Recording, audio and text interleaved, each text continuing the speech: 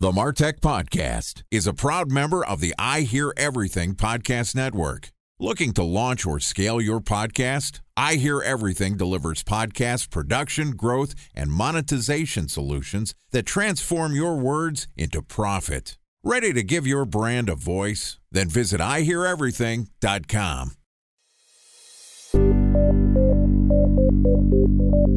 From advertising to software as a service to data.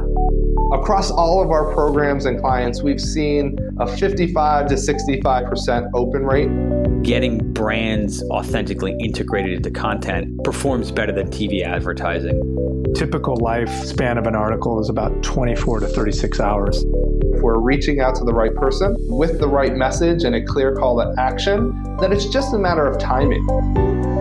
Welcome to the MarTech Podcast, a Ben J. Schaap LLC production. In this podcast, you'll hear the stories of world-class marketers that use technology to drive business results and achieve career success. We'll unearth the real-world experiences of some of the brightest minds in the marketing and technology space so you can learn the tools, tips, and tricks they've learned along the way. Now here's the host of the MarTech Podcast, Benjamin Shapiro. Welcome back to the MarTech Podcast. This podcast is sponsored by Knit. Knit is a dynamic ad insertion platform that lowers the barriers to use podcast as an advertising channel. They enable businesses of all sizes to reach new potential customers through audio ads on premium podcast content like Bleacher Report, TMZ, and CNN. They take the guesswork out of media buying by allowing you to choose what shows, geographies, and keywords you want to target. So if you've been listening closely to this podcast, you'll know that I am a Knit customer. I've invested roughly $2,500 in podcast advertising, which is the key reason that this show has gone from 0 to roughly 10,000 downloads in 5 months. Best of all, like Facebook, like AdWords, Knit is a self-service platform with no minimum order size. It's incredibly easy to use, it's cost efficient, it's a great way to market your product or service.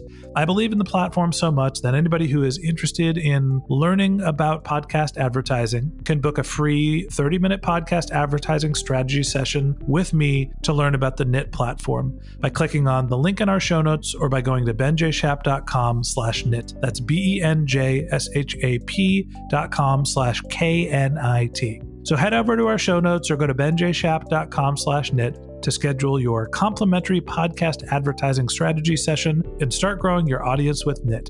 Bringing podcast advertising to the people. That's Knit. Okay, today we're going to continue our conversation about a methodology that's increasingly being adopted by technology-driven marketing organizations, Agile processes. Joining us is Stu Fisher, who's the principal consultant at Sentient Consulting, a consulting firm that amplifies business performance through customer-focused strategies and technologies that deliver great experiences and strong, scalable, agile execution. Prior to founding Sentient Consulting, Stu has worked in product roles at large organizations, including HP, First Tech Credit Union, and Symantec. And in this episode, he's going to walk us through how marketers are applying agile processes and some of the technologies that they're integrating into their stacks. Here is the second part of our interview with Stu Fisher. Stu, welcome back to the MarTech Podcast. Thanks, Ben. Great to be back. In our last conversation, we talked a lot about just generally what agile processes are, specifically that they're a way for organizations to continually optimize their strategy. As opposed to a traditional waterfall methodology, it allows people to be more flexible and have more rapid iteration. Today, I want to talk more about how marketers specifically are applying agile processes and some of the technologies that they use to do that. So let's start off just by talking a little bit about who is doing a good job with agile processes in the marketing world. I think marketing teams that are doing a great job with Agile are typically going to be organizations that have been doing Agile for a while or who adopted Agile early on in their evolution. So certainly startups and small companies that are growing, but of established companies, the companies that have been doing Agile for some time. The interesting thing is Agile marketing is a side effect of Agile adoption. So think of it like your friend is dragging you onto this roller coaster. You're not sure you want to go on the roller coaster, But then you get on the roller coaster and it's terrifying, but it's also very exciting and exhilarating. I think that sort of summarizes the experience of some marketers in their Agile journey. The engineers and the product teams were doing Agile, and marketing folks would go to these meetings and discussions because they have to work closely with these teams. And they would say, what are you talking about? And eventually they would sort of catch the bug and say, hey, we need to be doing our processes in an Agile way as well. So I think the adoption came as an outgrowth of what other teams were already doing. And marketers kind of got pulled into the wake of that. So you mentioned that for marketers at time, implementing Agile processes can feel like getting on a roller coaster. It can be a little scary. You have your ups and downs. At the end, it's exciting and worthwhile. Hopefully, I'm not taking too many liberties with your metaphor. Mm-hmm. Why is it scary to implement Agile processes? It seems very logical to me. And maybe it's just I have a startup background and the nature of my business is very agile to begin with. Mm-hmm. Why is it so scary for large organizations to implement these processes? One of the things that Agile really relies on is people working together on a daily basis. So I think when you get into a scaled up organization, even in startups, I've seen this as startups start to grow. Startups initially can value the autonomy of being able to go off with their team and deliver stuff and make things happen. And then as they start to get a little bit bigger, then the requirement shifts to them having to sort of integrate and create seams that are tight with other orgs or with other teams. That's where the scariness comes into play. So it's about working with other people, the complexity of that, the coordination associated with working with other people. I think that's where people have some trepidation. Hey, just let me go off and do this the way that I want to do it, the way I've always done it. It's a bit of a who moved my cheese moment for people in organizations, I think, both large and small ones, but for different reasons. So I think once they get past that, the initial fear of change, then like you're describing, Ben, they start to see the value and the simplicity and the elegance in doing things in this way. So the thing that sticks out to me is the metaphor where you're talking about who moved my cheese. And I understand that going from a role where people in the organization have their fiefdom, they're responsible for a specific task and no one has insight into what they're prioritizing, how they're accomplishing their task, right? They have more autonomy. And losing that seems like something that can be frightening. How do people get over that sense of losing authority, losing autonomy by integrating Agile processes? Agile relies on an extreme level of transparency as well, which can be terrifying. But once you actually dip your toe into the water, you realize that, like you said, it's a very elegant and simple approach. If we think about things like prioritizing a backlog, in my experience, what I've found is that if you take your backlog of N items and you break it into thirds, let's just say that represents the top third of your backlog, those types of things tend to be uncontroversial. People, in my experience, are rarely arguing about what the highest value thing that needs to be done is. No one will say like that number 1 priority needs to be the number 30 priority and the number 33 priority needs to be the number 1 priority.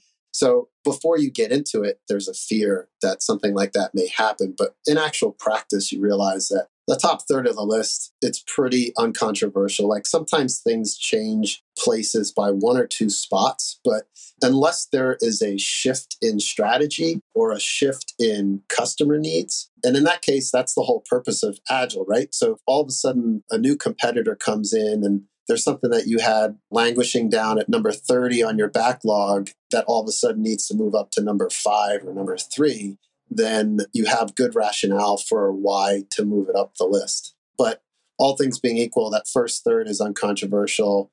The middle third, things kind of move around a lot because you're still actually in more of a defining stage. You might be doing testing to help inform what it is that the customer need is and help get your user story more clearly defined. And then the last third of your backlog is typically consists of things that just have never quite made it up high enough on the list. So at a certain point, you have to decide whether you just kill them off your backlog entirely. And then also other unformed ideas, brainstorms, et cetera, that still need to be fleshed out. I think if I had to summarize what you're saying is the first third of your backlog, of your task list, are mandatory tasks that need to be executed. They're top priorities. They are green lights. The middle third of your backlog are nice to haves. If you get through the top third, then they're the next thing to execute on, but they're maybe not top priorities. And so that shifts around a fair amount. And then the back third are concepts, ideas, things that haven't been fully flushed out. Yes. And all throughout that list, the second and bottom third are also new ideas that are being built up and that are working their way up. A special thanks to our presenting sponsor, Mutinex. Ready to take your team from I think to I know? Then join brands like Samsung, ING, and Asahi who make better marketing decisions with Mutinex. Mutinex Growth OX, the marketing mix modeling platform that makes measuring ROI fast, easy, and cost-effective. Request a demo at mutinex.co. That's MUTINEX.co. Time for a 1-minute break to hear from our presenting sponsor, Mutinex. In 1919, John Wanamaker said, "Half the money I spend on advertising is wasted. I just don't know which half." Well, the advertising landscape has changed since then, and instead of reaching your audience on 2 channels, you're probably reaching them on 20. Turns out John didn't know how easy he had it. But that doesn't mean that you should give up on striving towards marketing effectiveness. No matter how complex your marketing strategy is, Mutinex Growth OX is the market mix modeling platform that measures the impact of marketing on your bottom line. Mutinex's market mix modeling platform calibrates your insights against the latest market conditions so you can make media and marketing investment decisions confidently and quickly.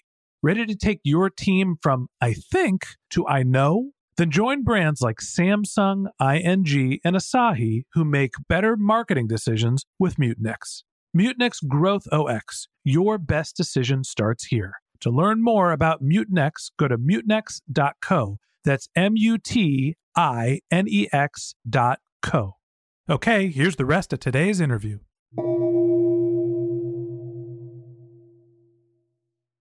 So talk to me a little bit more about marketing specifically. Are there ways that marketers are taking advantage of agile processes? Where are they getting implemented? Who's using it? Let's focus more on the marketer. In terms of what marketers are doing, I think web presence really is your brand and is your brand experience. So whether you're marketing something or selling something online or offline, usually people's first stop in terms of learning about you and learning about your business is going to be somewhere online. And probably a good portion of those people are coming straight to you. So the world is set up for being agile from a marketing standpoint because you can do a lot of testing. You can test your messages. In the example that we talked about last time with a clothing company, you can test to answer the question, is there demand for this shirt that we're thinking about selling or not? And you can iterate on those tests to see what exactly is the message that resonates with which customers. I think you marry that up with data about who your high usage customers are. And I sort of like to take the approach of find out who your most loyal, most devoted customers are. Understand them very deeply, make sure you're meeting their needs and make sure that you're making them very happy, and then try to find more that look just like them. So with the Agile approach, then you can be highly iterative on that front. Yeah, it's interesting. You bring up something that I'm a firm believer in, which is having a brand development strategy, which to me is understanding what are the core strengths of your organization, who are the consumers that are interested in your products and services, and what are their needs. So by understanding those things, you can build out rich segmentation. It's one of the things that I've done a fair amount of in my consulting practice is help people figure out who those customers are. And that helps you in your agile processes because as we talked about in our last conversation, you're really answering 3 questions. Who are you building for? What are you building? And why are you building it? You had 3 blanks. Remind me again what your 3 blank statement was.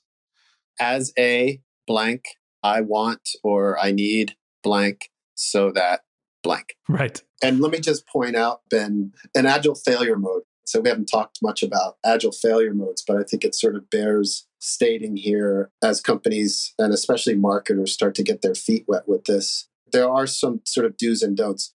If your story structure is as a customer, then that's sort of a red flag. So, of course, you're writing your stories, you're writing your descriptions based on a real life customer. But what about that customer? Are they a high use customer in Central Europe? Are they a prospective customer in Asia Pacific? Pick your country. What problem are you solving? Who exactly are you solving it for? This is relevant to marketing because when you come back around to the set of business questions, so yes, we launched that story and now we want to know, was it successful? Did it deliver the value we thought it would deliver? The more specifically you have defined who the customer is, then the more specifically you can go back and test or look at data to determine, did this deliver the value that we expected it to? Yes or no? Okay, so I understand that when you're answering your 3 questions, you're filling in your 3 blanks, it's not as simple as a customer persona. It has to be a specific customer which you can define very closely, a specific problem that you're trying to solve for a customer. Let's turn the page a little bit and talk about some of the technology that companies and marketers are implementing to apply Agile methodology. Are there softwares or services that you suggest help you follow Agile guidelines? I think there are lots of different types of companies, large ones and small ones. So the suite of products from Atlassian, Jira, Confluence, those types of products have sort of been traditionally, I think, market leaders in terms of managing Agile projects. There's another company that was acquired by CA when it was a startup. It was called Rally Dev, and they had a good software that allowed companies to manage Agile workflows and backlogs and so on and so forth.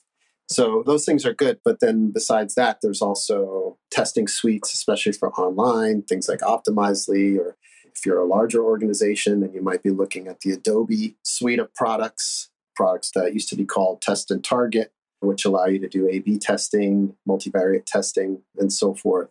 Those are some of the ones that are just top of mind as being related to Agile that I could recommend. I mean, companies work off of spreadsheets as well.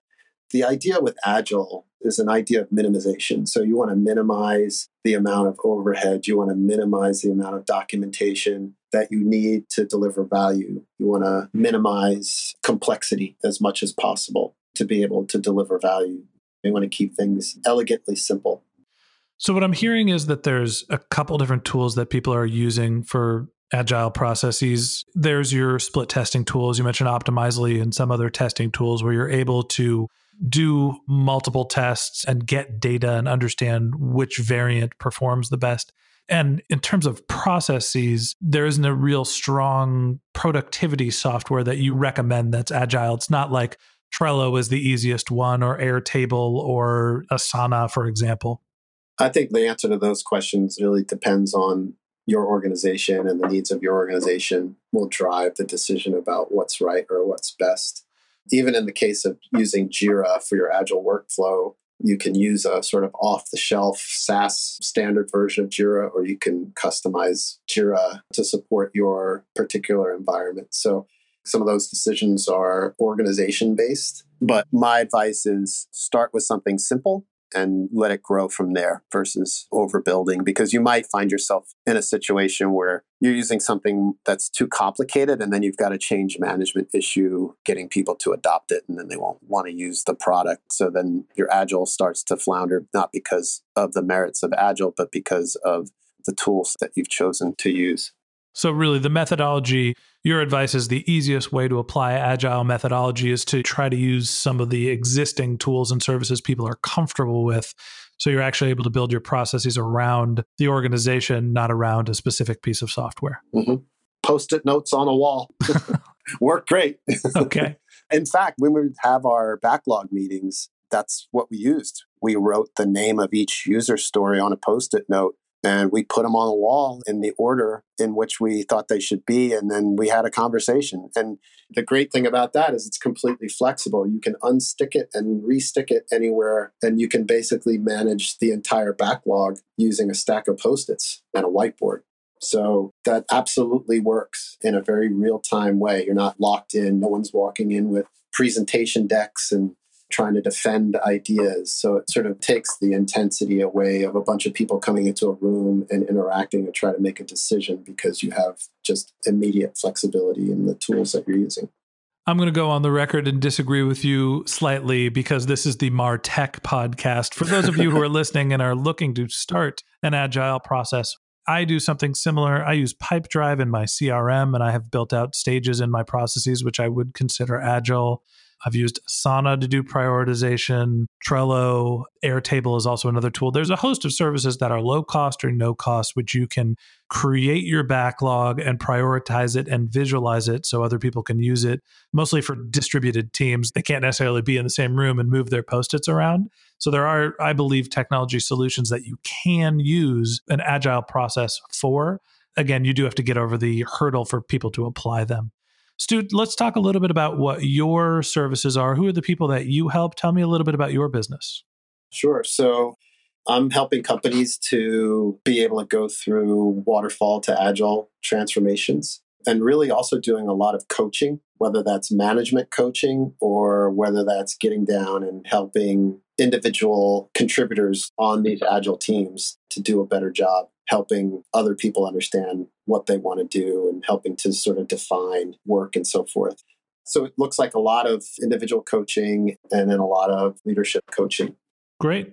Any last words of advice for marketers that are looking to start building out agile processes or looking to go from waterfall to agile? Obviously, they can get in touch with you, and we'll list your website in our show notes and we'll read it in our outro.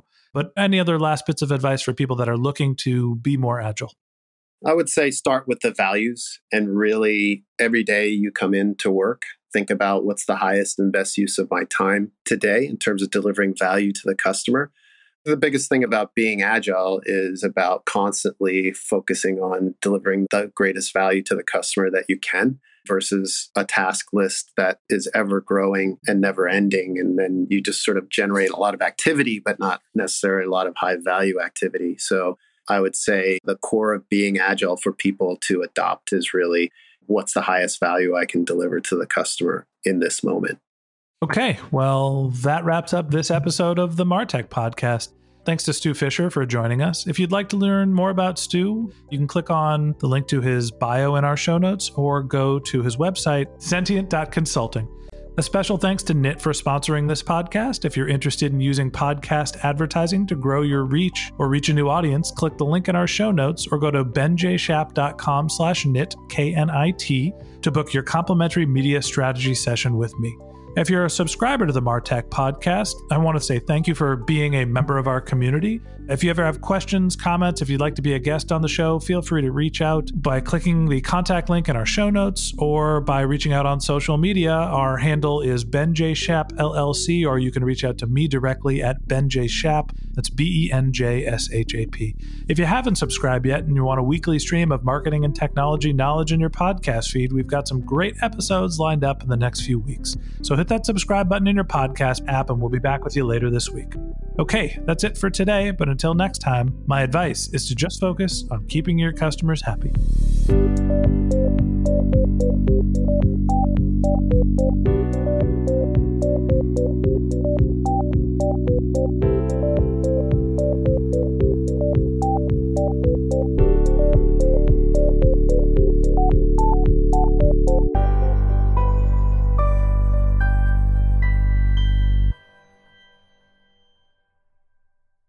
Thanks for listening to the MarTech podcast, and I Hear Everything production.